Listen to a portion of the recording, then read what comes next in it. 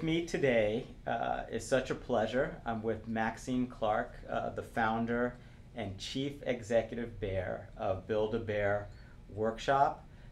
Currently leads the Clark Fox Foundation, and is all about entrepreneurship. Maxine, welcome. Thank you. I'm glad to be here. It's so good to be here. You know, I do have a copy of your book here in front of me, The Bare Necessities of Business. And I think for listeners, you know, who are leaders in the marketplace, whether they're CEOs, entrepreneurs, emerging leaders, female executives, there's just so much value from my research in what you do, who you are. There's so much great content in this book, and I really wanted to start off with the concept of vision. You talk about vision very early in the book, and you talk about the importance of starting without knowing exactly what the end result will look like. Can you unpack that a little bit more for us? Mm-hmm. Well, it wasn't exact. I didn't know exactly what I was going to do. I knew it was going to be a retail business. And I knew it was going to involve children, which I had been in the business of children, whether it was children's shoes or children's clothes or children's toys and accessories, over the course of my retail career. So I did have a vision of the industry. I knew retail really well. I mean, at first I thought about not doing something in retail, but it was such an important time. It was the beginning of the dot-com era, and people were all automatically thinking everything should be on computer. Well, we started our business, we had that too, but still the customer, especially young children, want to have experiences. And we were talking about experience before anybody was talking about it, because I missed it. I mean, I really felt like as a child, even when I went to the store, even if we didn't buy anything, somebody treated me special, and I felt like I had enjoyed the experience of being in that store, that I wasn't a nuisance, that I wasn't just along for the ride, that I was there as important as my mother was, who had whatever limited amount of money she had to spend.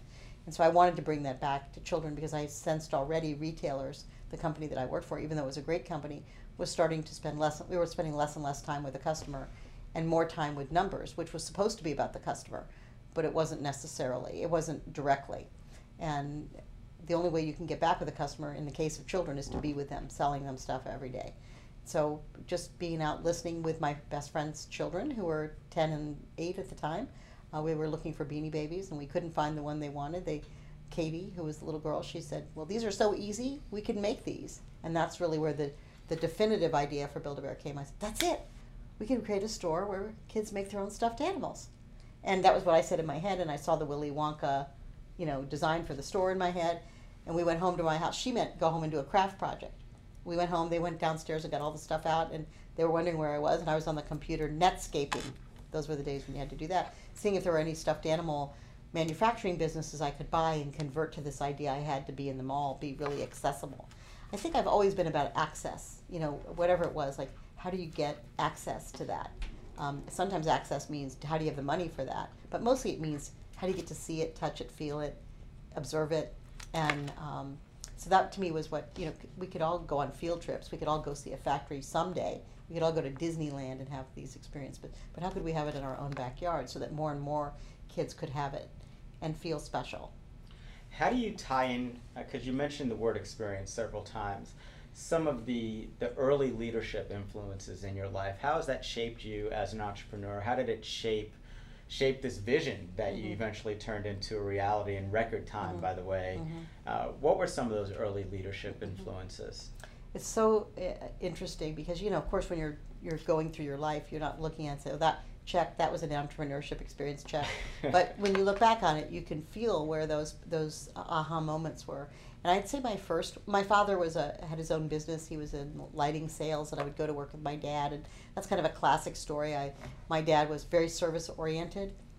When he later went on the road and was more of a salesman, he always brought gifts to people.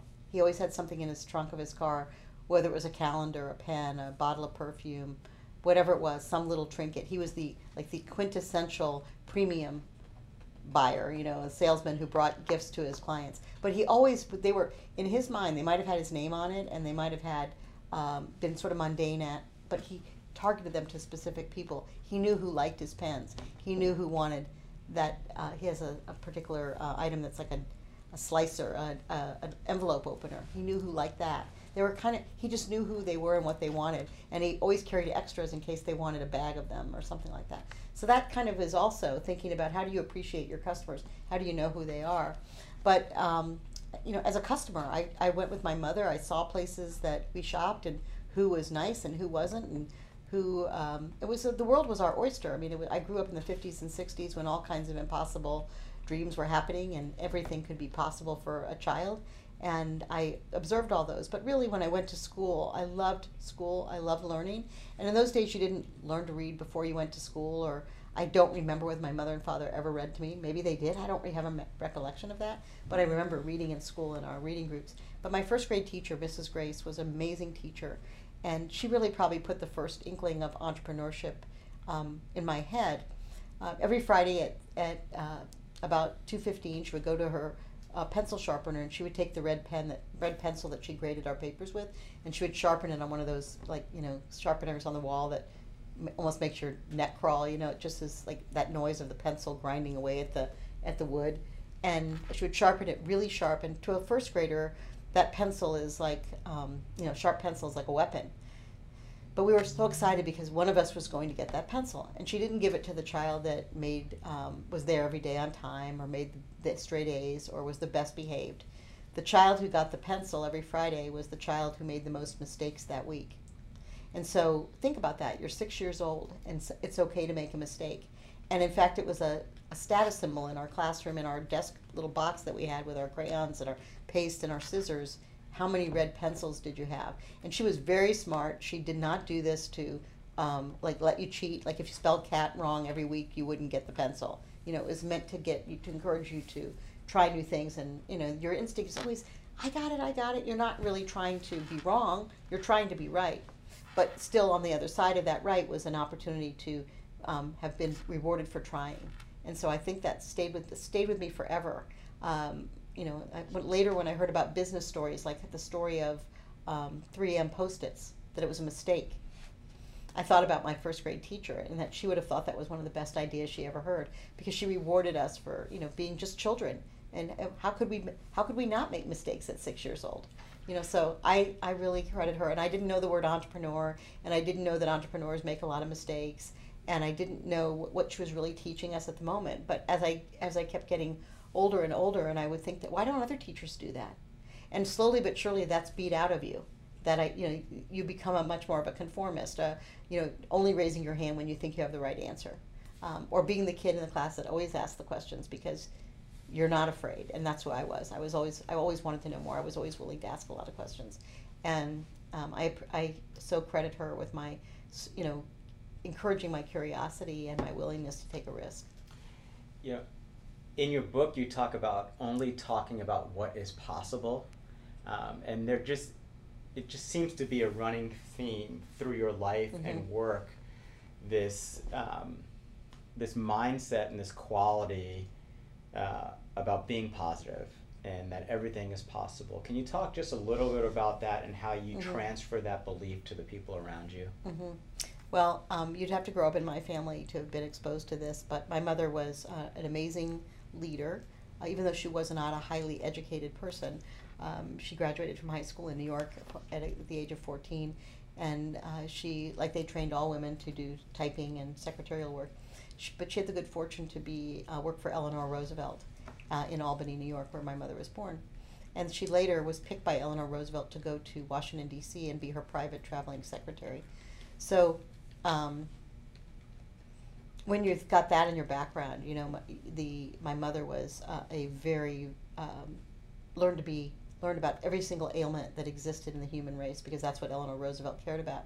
And when the war ended and my mother and my father moved to Miami, my mother was encouraged by Eleanor Roosevelt to work with children with different abilities, and she chose to work with children with Down syndrome, but it wasn't called Down syndrome then, it was called mongoloidism.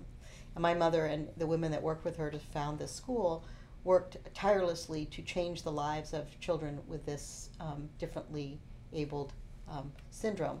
And it changed the name. They worked very hard to be in policy work as well as in advocacy work they're not always the same thing, but in this case, so at a young age, I saw children that had been what most people might have considered deformed or different, or I saw what was possible, and if they could do it, I could do it. And I didn't know why my mother made me go with her every week to the school. And one of the things that really I loved was when the kids would see us coming, and they would come and run up to hug us and kiss us. And they loved my mom. My mom was, she went there every single day of her life. But and we would play with the kids, and we would sit in the classrooms, and we would do all the things that they were doing.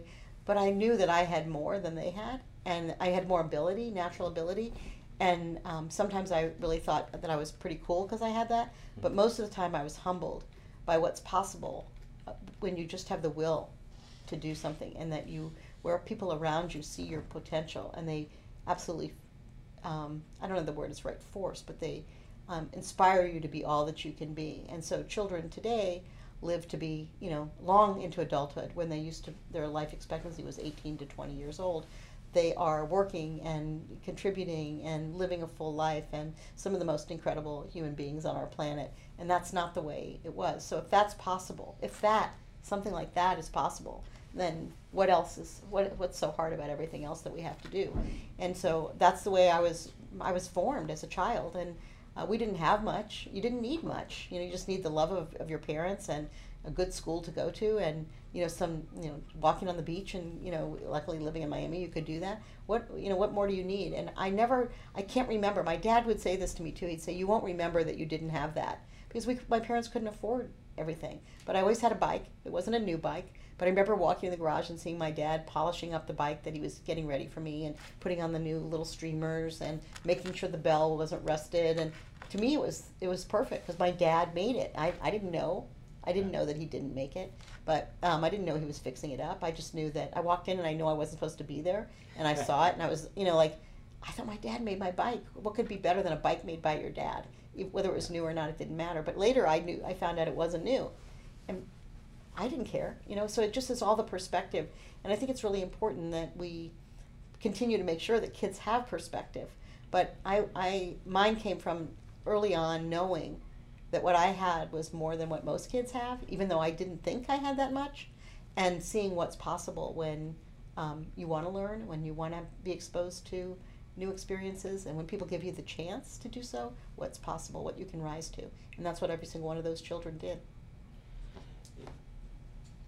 It appears that you have this remarkable ability to pay attention to what's going on around you. I'm very nosy. And this quality of caring, of noticing what's going on around you, but then processing it in such a way where you can bring value to other people and enrich other people's lives. When you think about leadership, Maxine, what makes a great leader, and how has leadership changed today in the 21st century? It's a really good question. Well, I think leadership, first of all, is having a vision. It's seeing what's possible and then helping other people. It's sort of like a canvas, a blank canvas picture. I'm not an artist, but I can sketch some stuff and putting it on a piece and letting everybody fill in the colors. It might you might have thought, well, gee, this is going to be gray and black, or it's going to have some spots of yellow, but they add pink and red and blue and green and all kinds of colors to it, which makes it what it is. And that's exactly what Build-A-Bear was. I had a really good basic idea, my Willy Wonka idea. It went off in my head, and I put every idea I could have at the time when we started it into it, because I knew if it wasn't successful, at least I'd put it in every idea that I had. But it was all the people that came to the table to work with us that added their value. I had the idea. I didn't have the idea for the heart. One of my friends saw our bears and said, these bears have to have a heart. So I went and made hearts, and we brought them. But it was a teacher that I hired who worked part-time in our company, Jeff Marks, who took the heart and turned it into an experience for our guests. And he taught kids to, if they wanted to be right-handed or left-handed, you want it to be really smart, rub it on your head. If you want it to have lots of love in its life, kiss it 3 times. He made up all this stuff, and it became part of our culture. I would have never thought of that in a million years. And so we just really created a canvas that, go for it, try it. If the kids want to do it, let's do it. And then we told that to other stores. We opened other stores, and they added their own personal touch. And so Build-A-Bear is today a conglomeration of all of the people, all of the customers, and all of the associates that have worked for us and that may still work for us or don't work for us that added their special TLC to the story. So great leaders have a vision, and you put a plan together, and you do your best to surround yourself with like-minded people, like-minded achievers, who are open to taking risks, open to taking action on a day-to-day basis. Where does the coaching element come in? Because I know in your book you touch on the importance of coaching and developing people. Where does that come in? Where does that come in your track record for success? Well, all of us start out someplace where it's the newest thing for us. When I had my first job in retailing, I started the executive training program at the May Company, and we kind of came in as a class or a cohort, and they sat us down in classes and they taught us things so it was really comfortable for me because I love school. And then we'd go to our departments and we worked for the bosses that we worked for, and some of us were lucky enough to have a good boss. Some of us were lucky enough that the boss just said, "You figure it out." Either way worked for me, actually, because I'm so curious and I just wanted, and I loved what I did. I mean, in fact, I actually went to Washington, D.C. to be a lawyer, to go to law school, and I had to go to work to pay for law school. And I got this opportunity because my boss, unfortunately, had a heart attack, and so they needed, his boss asked me if I could fill in. Could I do more, could I work longer hours, could I travel? I was like 22 years old. I had to take a leave of absence from law school, and I'm still on that leave of absence. So I just would say that I found something that I really loved, and I should have known that because in college I took a lot of courses in advertising and marketing because that was journalism was my major, and I loved the idea of taking a business and making it into something. But one of my professors, you should go into retailing, and I thought, I'm going to law school. I'm going to be a civil rights attorney. I'm not, not business. I wasn't that I love business. My dad was a businessman, but I didn't think of myself as a business person, but it was perfect for me, and it allowed me to learn and grow, and so people coached me, and I'd make a mistake, and somebody would take. I don't know why they felt that way, because I know a lot of people are not comfortable giving feedback, but my bosses, with me anyway, maybe they felt it with me, but they gave me feedback, and they said, sometimes I even would leave the room and cry. It wasn't like somebody wasn't trying to kill me, but I was feeling like, I can't believe I did that. I can't believe I did that. I'm so upset with myself that I did it. But then I learned to not, just because it's results. They want you to do better. And that's another thing I tell young people is, if you really want to get ahead, go into a business where they can measure your individual results as well as your team results. So that's one good thing about retailing. Every day they could tell your sales. And in fact, by the time my boss came back, I did such a good job that they promoted me way ahead of schedule. But because they trusted me and put me in this job they know I couldn't do, they had to help me. And I knew I didn't know it. I had to ask a lot of questions. And so for me, that was knowing that I didn't know everything and that I could ask questions made me think that that's exactly what you're supposed to do as a coach, is help other people know so they can be successful too. And I never thought of it as a negative. In fact, it's the part that connects you to people. My bosses always took me, there's so many stories I could tell you that are just amazing stories. And I bet everybody has them, but they may not have savored them as I have, because I saw them all as opportunities. I can't remember even a time when I got a negative, something bad happened in business, or something sales promotion didn't work, that I can think of as bad, because it was a learning experience. And that was the way. One good thing about business, there's always another day to make up those sales. You have a whole year to make up those sales. So how do you keep doing it? And so it was a perfect place for me to learn all that. And I still say it to everyone: retailing, product development, consumer products, where you can set goals and deliver a product that fills a niche for people, and then keep doing it over and over and over again. Not exactly the same way, but new products, it refreshes itself, is one of the most rewarding. I couldn't have gone into anything more rewarding. And I feel like I really, yes, it was business, and yes, it was about profits, but I don't feel I could have done anything more socially redeeming either. Because it was at a very important time. I was in the business just in the early 70s when women were coming into the workplace, and I was in the right place at the right time, but I knew exactly what young women needed, everything. And I was the kind of person to bring it to the table. And so I was very successful based on being who my customer was. And when I got to a point where I wasn't not really exactly my customer anymore, because I'd maybe gotten a little older or gotten a little bit more affluent, I would bring in, the young people that work for me were also contributing to, younger than me anyway, were contributing to our success. And it was coaching, trying, failing, succeeding, trying again, always a joy. I can't even think about how to work in a business where you wouldn't enjoy that part of it. So it's a give and take. In your book, Maxine, you say, the best employers are those who think like entrepreneurs. Can you unpack that a little bit more? Yes, people who are willing to always think about, that there's another way to do it. We get locked in and I think that's what's happened in the retail business. I think most retailers didn't anticipate what was going to happen with the internet. They thought, customers are always going to go to the mall. They're always going to have to touch everything. They're always going to have to see, even children's shoes, which was one of the last things to go. People have to bring their kids in to see if the shoes fit. No, you can't think like that. You have to, there's always opportunity for change. And one of the things that I saw that I loved was that trying to figure out who was doing something successful and apply it to my business. So even if it was in a hotel, I love the hospitality industry too, and I love to see how people, when they have an opportunity to wow you, how they do it, and then how could I put it in my business. And it is what I call the tiny noticeable things, TNT, little things that help you make a difference for somebody. So sometimes it's, you see it in hotels, it's like they'll have a basket of apples, or in a Hampton Inn, they'll do chocolate chip cookies at night. You can smell them when you're walking in the door. And you just know you have to have a chocolate chip cookie. And you're staying in this relatively low price hotel. What do we need? Chocolate chip cookie can kind of, make that end of a day really great. You wake up in the morning and there's free breakfast. And you say, how do you incorporate those things into your own business? I think they're brilliant, and yet they're really not.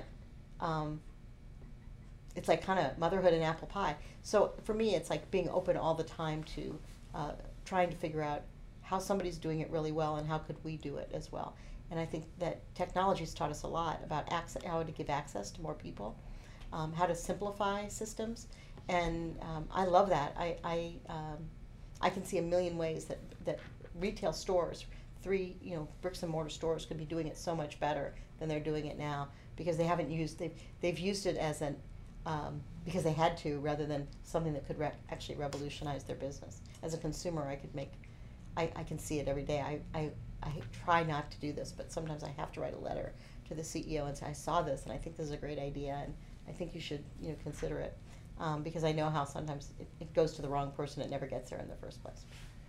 Who are some of these leaders in the marketplace and entrepreneurs and CEOs that you found some of your most inspiration from? You say you look to, you have the humility as someone who's, built several successful entities. You still have the humility to be willing to look to others to see what you can learn. Mm-hmm.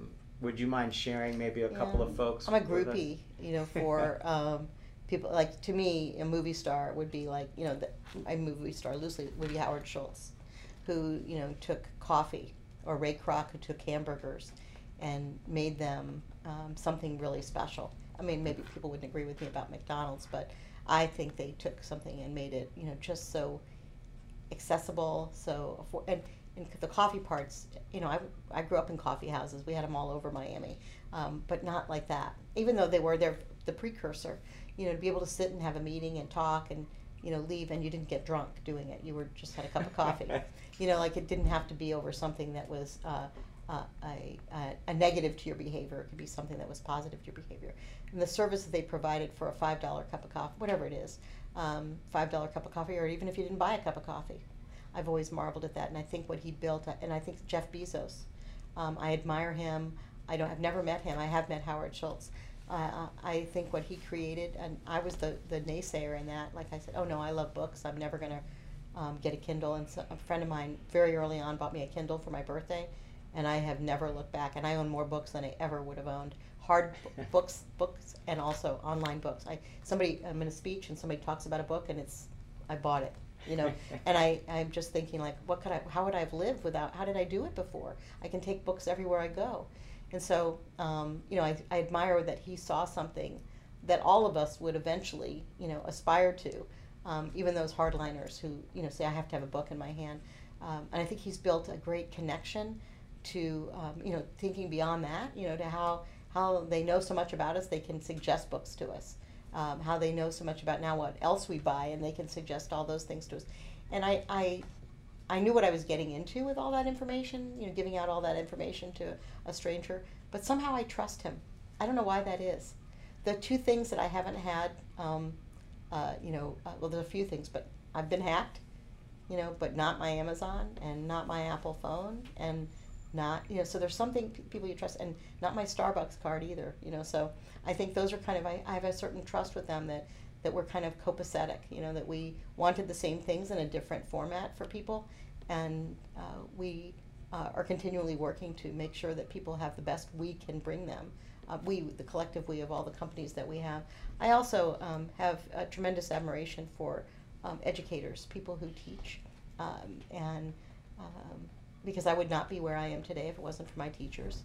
It was my teachers, more so than my parents, that encouraged me to go to college and to probe my deepest thoughts. I have still friends with a lot of them.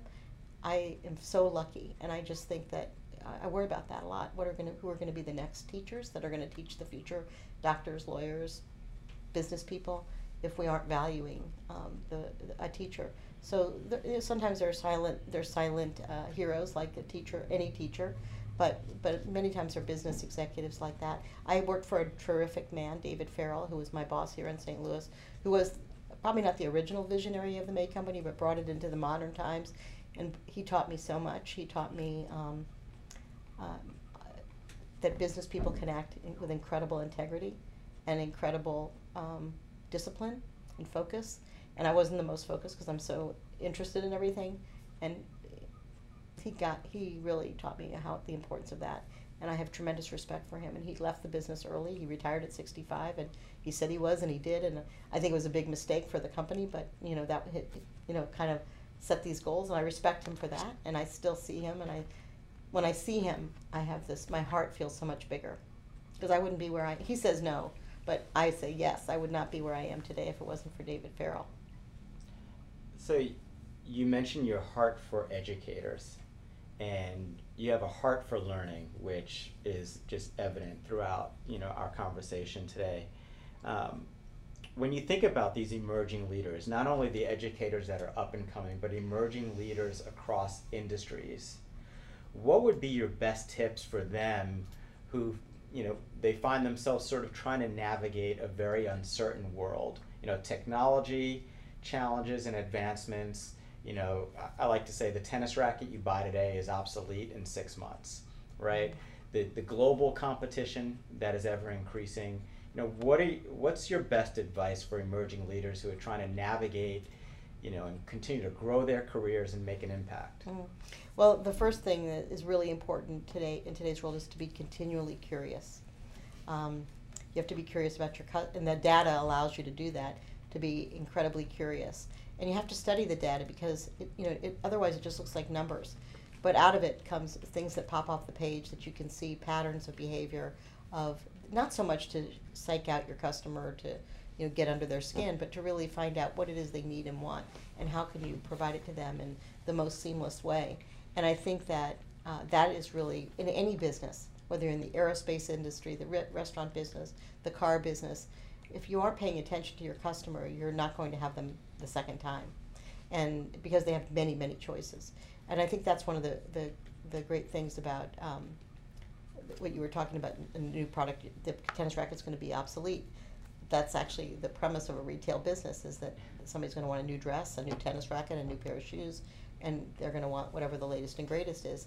And when you think somebody can't come up with it, they do. And so that to me is, I love to learn, but I'm also, it's my curiosity that gets me most of the time, especially so now I have access to so many products I wouldn't have had access before. So they just come at you, and you can try them, you can buy them. I'm fortunately in a position I can afford to buy most of the things that I just want, and if I don't like it, I can just decide to toss. But I'm mostly curious about how did they get me to click on it? Then when I bought it, when I got it, did I really like it? Did it live up to its expectations? And if I didn't, then that's it. I just spent whatever I spent, $50, $20, $10, it doesn't really matter. But when it's really good, and that happens a lot, then I've learned something.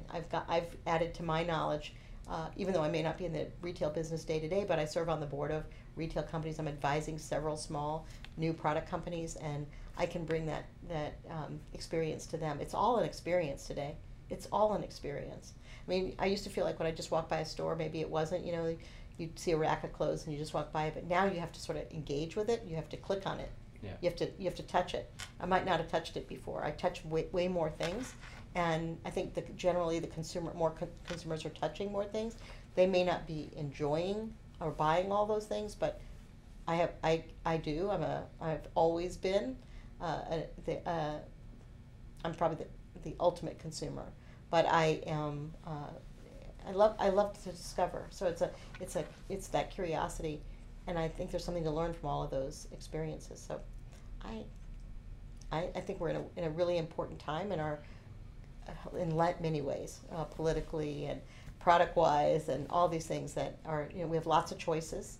And what do we choose to be as a people? What do we choose to care about? What do we choose to live with in our homes as accoutrements, or what do we want to be? And it's the world's our oyster, and more so than it ever was, because before it was limited to where you lived and what shops were available to you, and if you had a car and you could get to that shopping center, or somebody could take you there. But now it doesn't matter where it comes from. I've actually bought things online that arrive in 3 days from Hong Kong. Wow. And you don't know you're buying it from Hong Kong. I'm a gadget person, and I love the latest gadgets. And you'll buy something that is, I call myself 1-800-sucker, because I'll try just about anything. But I decide how much it's worth, okay. But always looking for that, make something to make it easier or better. And the comes from Hong Kong, so we're not even. I didn't know that. I thought I was buying from XYZ company, and they either making them to order or they're shipping you directly from their factory, and it doesn't. They add on the cost of the goods. There's nothing. They probably add on a certain part of the FedEx expense, and you pay the rest of the shipping, and it comes to you. And amazing to me that we've cut down the time from product to in your hands so dramatically. So emerging leaders who are looking to accelerate their careers and build businesses and make an impact, how can they develop this? Can curiosity be developed?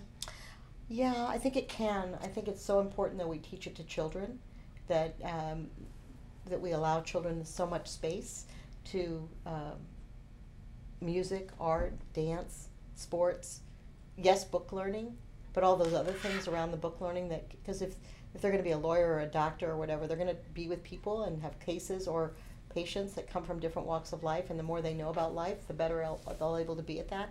But they don't know yet what they want to be, and so all those things, I remember how many different things I wanted to be, and that's what it's sort of part of childhood. But if you've been born with that, then you can keep it up. But I think you can start it, and I think it's up to us as leaders in business and coaches to inspire that. I actually, when I interview, I'm usually like the 7th or 8th person that interviews someone. But I don't want to know. I assume that the other people figured out whether they could do the job or not. I want to know what they're interested in. So I'll ask, have you read any good books lately? No, I don't have any time to read. That's kind of a negative for me. Or any magazines, or what do you what interest, what are your outside interests? Do you have any? Are you involved in any charitable anything outside of your family? No. I have a little son, and my wife and I spend all of our time on our son. Oh, where do you like to take him? Well, we have to go everywhere that's free. Well, it's okay. So what's your favorite place? When you have to drag that out of people, that's not a person that would work well with me. They wouldn't be as responsive to the stimulus that are in our business from our customers. They want to be sensitive to the ideas that come from our associates. They're just sort of in their own little tunnel vision. So I look for that in people. What's their curiosity quotient, and if they have a little bit, I know I can inspire more of it, because we are constantly feeding information to our associates, even today. Even though I'm not involved in Build-A-Bear on the day-to-day basis, we have so much information about our customers, and it's like ginning up new ideas and new products and new services. And then the same thing's true with other companies that I advise.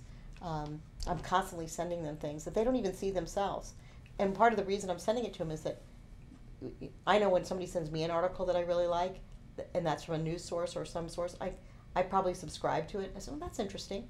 Maybe I'll subscribe and see if I get a couple of more good and I hope that they'll do that too, and I think they do, and they'll say back to me, "Thank you for sending me that. I didn't even know that source existed." Yeah, it's I don't think it's BS when people do it like that. I think it's real. I can tell when it's fake, and I don't care if they don't answer me at all. But I'm still going to keep sending it because I see things differently, and I just hope that people will send things to me that they think I might enjoy or might learn from as well, and they usually do because they know I'm curious.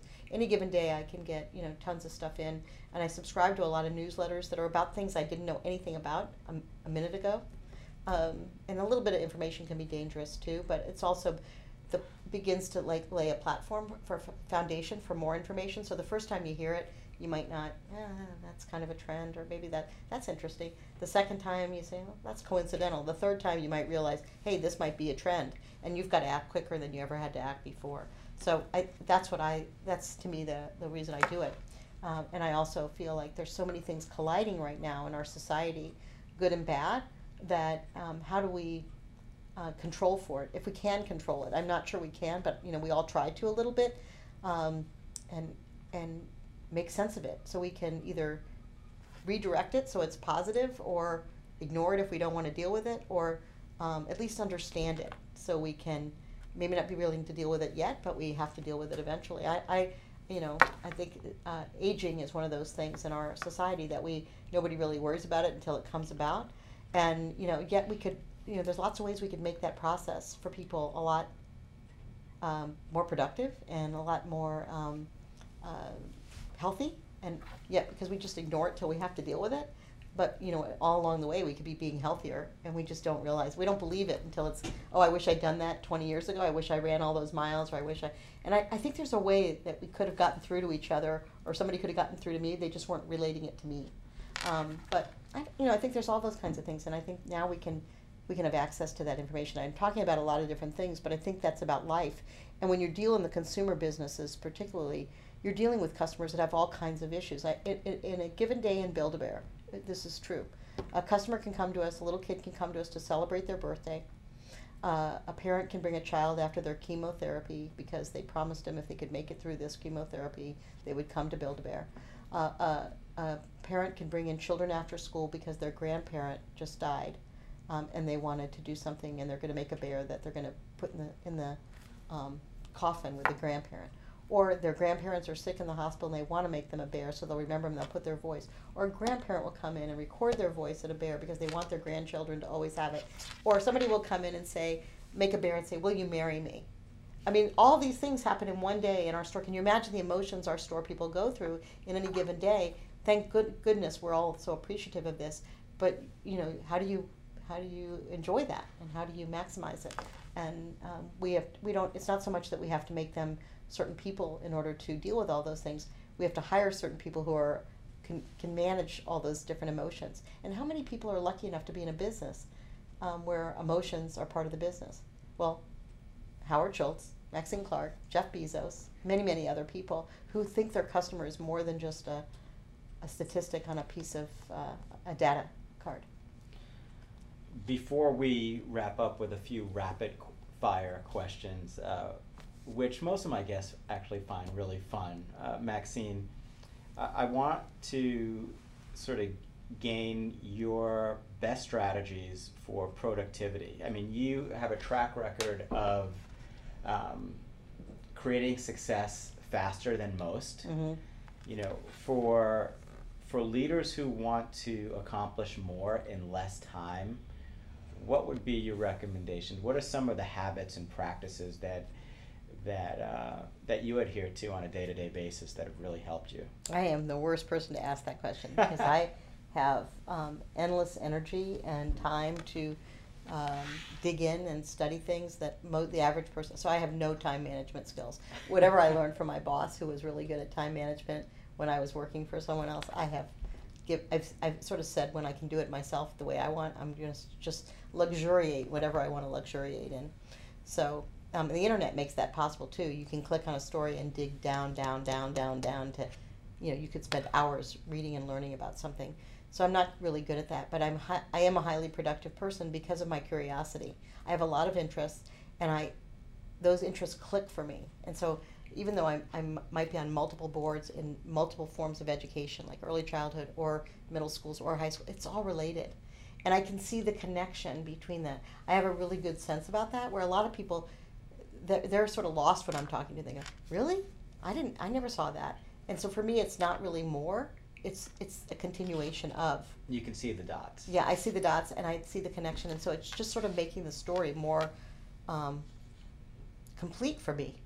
You know, it's because I'm understanding the different parts of it that go into it. I mean, we're living in times when so many things, so many social issues create the ills of our society or the betterment of our society. And if you don't understand what they are and you just ignore them, they're either going to get worse. They're probably going to get worse, not better. And so, and you can't fix everything, but you can at least understand what's in the way and maybe mitigate for that.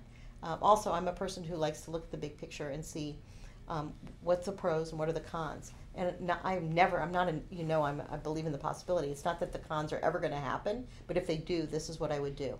And if you don't think about them, you won't be prepared. And they do happen. And that's why I think they've never been problems for me, because I sort of thought they might happen, and so I was prepared for them. And so when it happens, oh, we've got an answer for that. Let's just keep moving. And I think that really would make our world a lot better place, because I don't think we understand the unintended consequences of some of the things that we do, because we just don't think about it. We're going to only think about the good, or we'll worry about that later when that comes about. And then it's late. You're really either running around to get money, the roof just caved in and you don't have a plan, whatever it is.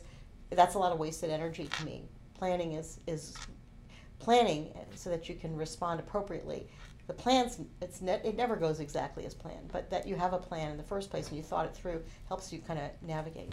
So I'm pretty good at that, but I am not a good time management person. As you can tell by this interview, I could talk to you forever. Maxine, what's your favorite word in the English language? Yes. And why? Because I believe if we have the will, we can make it happen. We can find the cure for what ails us, and we can help others, and we can see the light at the end of the tunnel. There's no, for me, the word, if you say no to me, that is going to make me, work harder. So does that take care of my next question, as far as what your least favorite word is? Yeah. Is it no? Yeah, it's probably no. I really just want us to be able to think of what's always possible, and to me, there's the no. No is never a word. I mean, my parents, I don't remember a no. Do you think about legacy? I do think about legacy a lot. And what's your desired legacy? I've thought about this a lot because my mother died at 56 years old, and she has a lasting legacy. I mean, she built a school for children with Down syndrome, and it still exists today. And I don't know that anybody there knows that who the women were that founded that organization, but the fact is it lives on in children. And I have friends who have children with Down syndrome, and every time I see them, I know my mother would be so happy because that child's living a normal life. But I think that I just want people to know that I cared, and I really did care. And that's what I think they'll say about me, that I cared.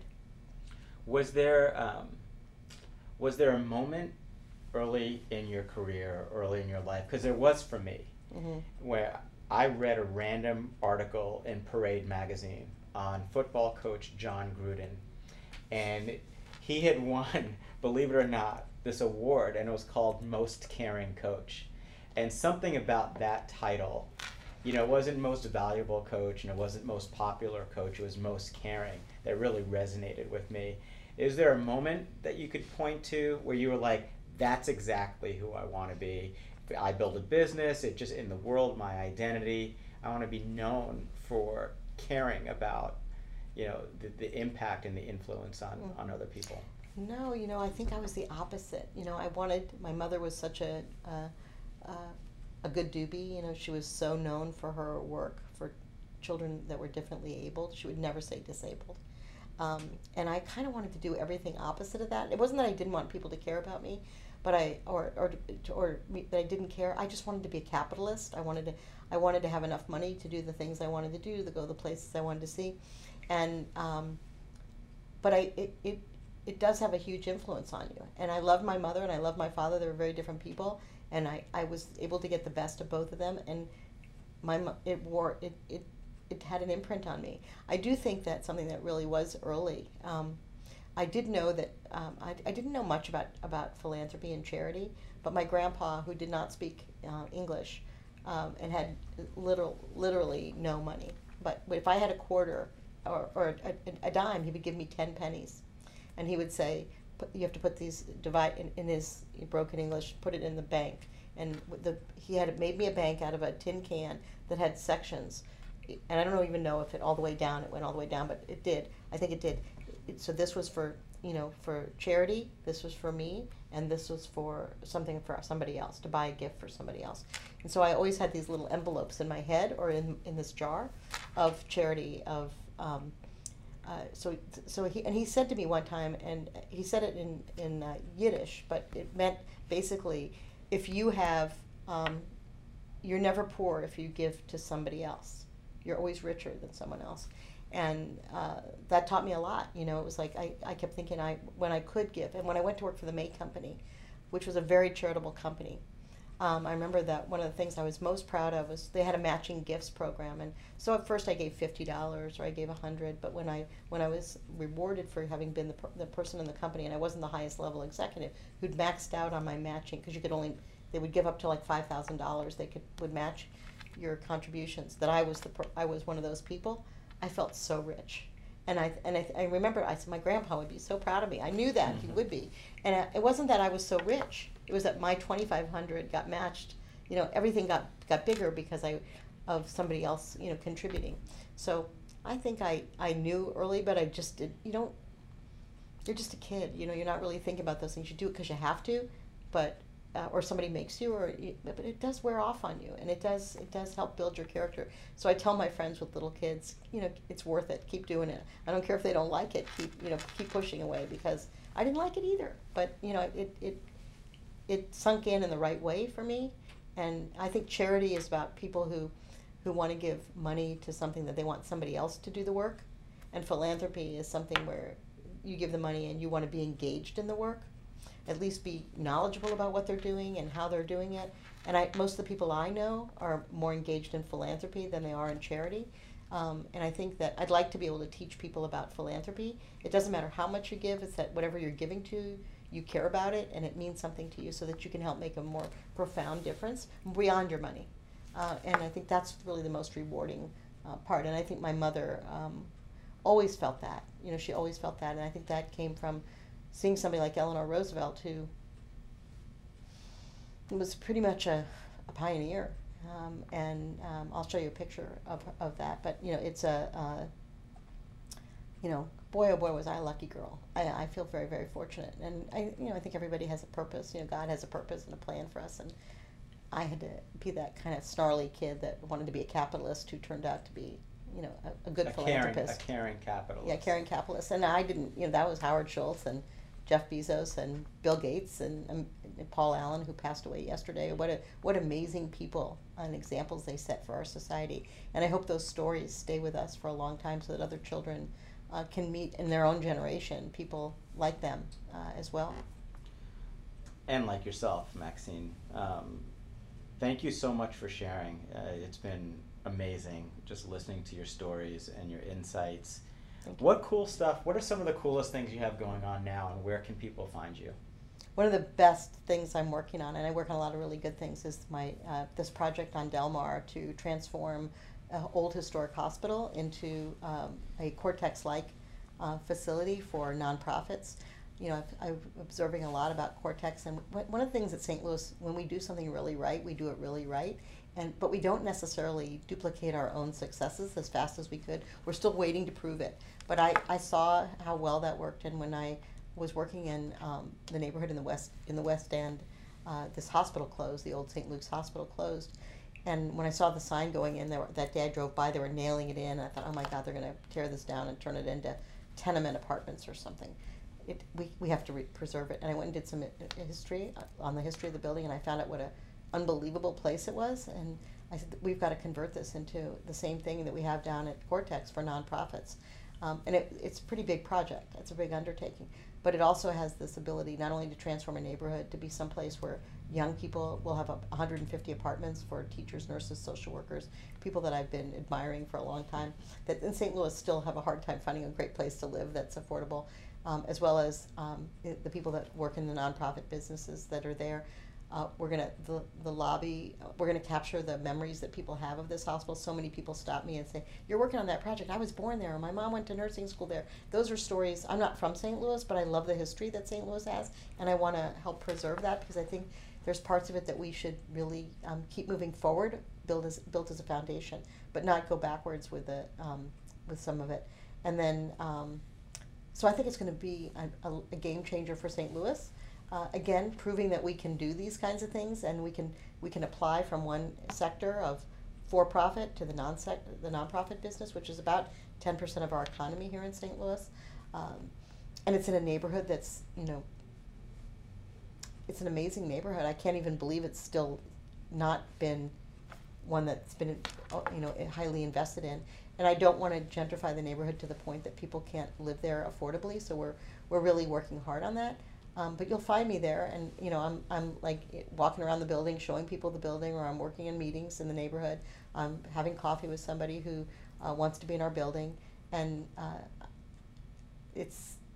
everyone's so excited about it. So I know it's going to be success. Will you show it to me sometime? Oh, absolutely, absolutely. It's a wonderful. It has great ghosts inside. When you walk through the building, you can feel that it was once a very caring place. And you even see the donor names on the wall. I mean, they left like in a puff of light, and they just left. And there's stuff on. There's towels in some of the rooms, and there's no more furniture there really. But there's like, in the chapel, there's a podium like where the minister might have been, and then there's some Bibles, and there's a few chairs there. But you said, what happened? How did they decide this stayed and that left? And I think there's a story there. And where can people find you online? Online, well, my email is Maxine, Maxine, at Clark, CLARK, -Fox.com, and I'm pretty responsive, so I'll look forward to hearing from people. If they said they heard me on your show, I'll be glad to respond to them. I love to respond to people. Maxine, I want to thank you again for your generosity, your time, and your stories. Absolutely amazing. Thank you. Thanks for being on the show. Thank you. You're welcome. It was fun. You're